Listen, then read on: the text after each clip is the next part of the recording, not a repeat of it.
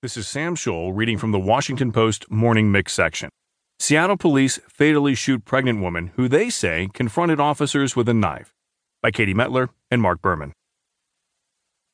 Seattle police officers shot and killed a 30-year-old pregnant woman at her apartment Sunday morning in front of several children when the woman confronted them with a knife, according to a statement from authorities.